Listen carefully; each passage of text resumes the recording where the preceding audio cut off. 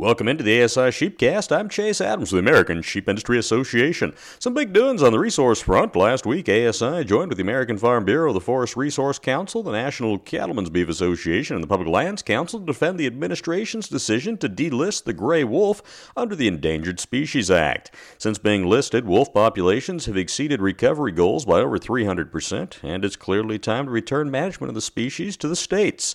The gray wolf recovery has been an ESA success story, and if that doesn't warrant delisting, it's going to be appallingly clear that the ESA has become a permanent status for protected species. Speaking of ESA, this week the Fish and Wildlife Service proposed listing the lesser prairie chicken in populations that occupy parts of Texas, New Mexico, Oklahoma, Kansas, and Colorado. Citing the loss of habitat and fragmentation as native grasslands have been converted to crop production, the service feels the species is in danger of extinction. No sense of irony for those advocating the removal of grazing ruminants in favor of plant-based diets, with well-managed grazing clearly shown to support vibrant wildlife populations. Senator Roger Marshall of Kansas criticized the decision as what he called a reminder of this administration favors government overreach over cooperation with those who have been working to protect the lesser prairie chicken's habitat across the Midwest.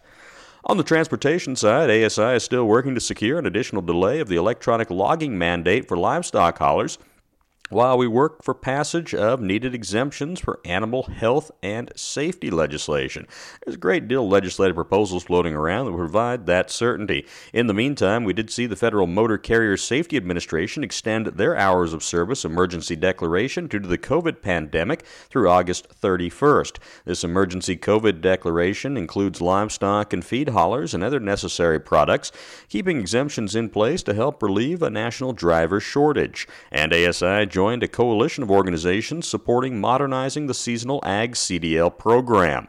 Specifically, we're calling for flexibility in the total number of days allowed for the farm-related restricted CDL drivers, up to 270 days to accommodate longer seasons, and eliminate the requirements for in-person seasonal renewal of the farm-related restricted CDL. The CDL program is currently authorized in 24 states and has been a critical program.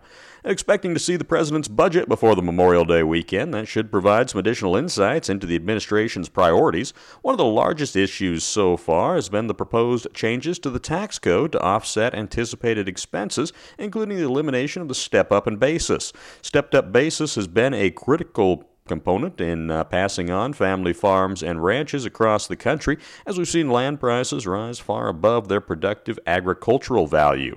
A study conducted by the Family Business Estate Tax Coalition found that eliminating the step-up in basis would result in the loss of 80,000 jobs per year for the first 10 years and a decrease in gross domestic product by $100 billion over that time span. Changing the tax code to the detriment of family farms and ranches in order to raise funds to support government programs that support rural America is clearly a flawed approach. That's a look at this week's ASI Sheepcast. I'm Chase Adams with the American Sheep Industry Association.